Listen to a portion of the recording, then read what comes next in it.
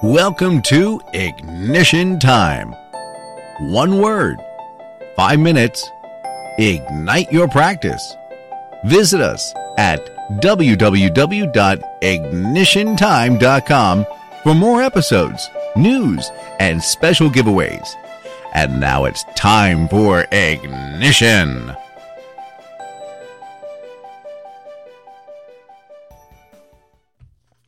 Oftentimes, our attitude towards money determines our success as business owners and as clinicians. When asking patients for money, whether it's a copay, whether it's a deductible, whether it's payment for a cash paying service, it's very important to demonstrate confidence and to demonstrate conviction because we are providing an outstanding service.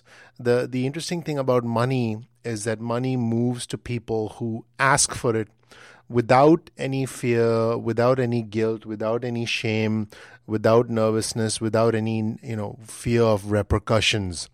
And it's very important to convey this confidence about money in a definitive way, especially from the front desk staff, from the clinicians. You need to ask for money when patients owe you money in a very upfront, unapologetic way. And I think that's what I see a lot of physical therapists, that's where I see a lot of clinicians struggling, because there's this sense of fear, there's this sense of trepidation, and that really shouldn't be there because at the end of the day, we're providing an outstanding service. In many cases, we're bringing about a total transformation in the patient's lives. And I think that's, there's something to be said for that. As long as we're confident about asking for money because we provide an outstanding service, we'll get it. It's really as simple as that.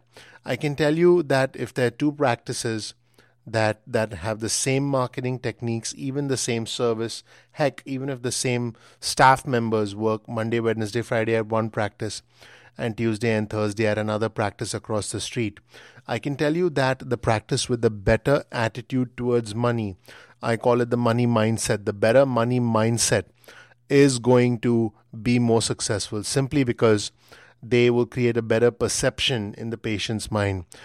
I'm sure everyone listening to this has patients who complain about their copay, complain about their deductibles, but the same patient doesn't hesitate when they spend several $100s at Nordstrom or at Macy's or at a nice restaurant or on nice clothes or on things they enjoy and value.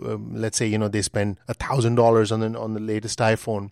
So again, when it comes to money, it's important to obviously provide a good service and to create value for the money, but it's important to ask for it without any fear or hesitation. And that's something that we as private practice owners, we as clinicians, we as administrators need to feel much, much, much more comfortable about, because what we're providing is of value. We're not selling something that is wrong or immoral or unethical.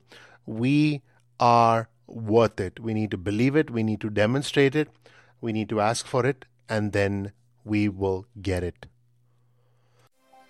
Thank you for listening to Ignition Time. Bookmark the page www.ignitiontime.com for more content and tell your friends on social media to check out Ignition Time. Until next time, thank you from the team at Ignition.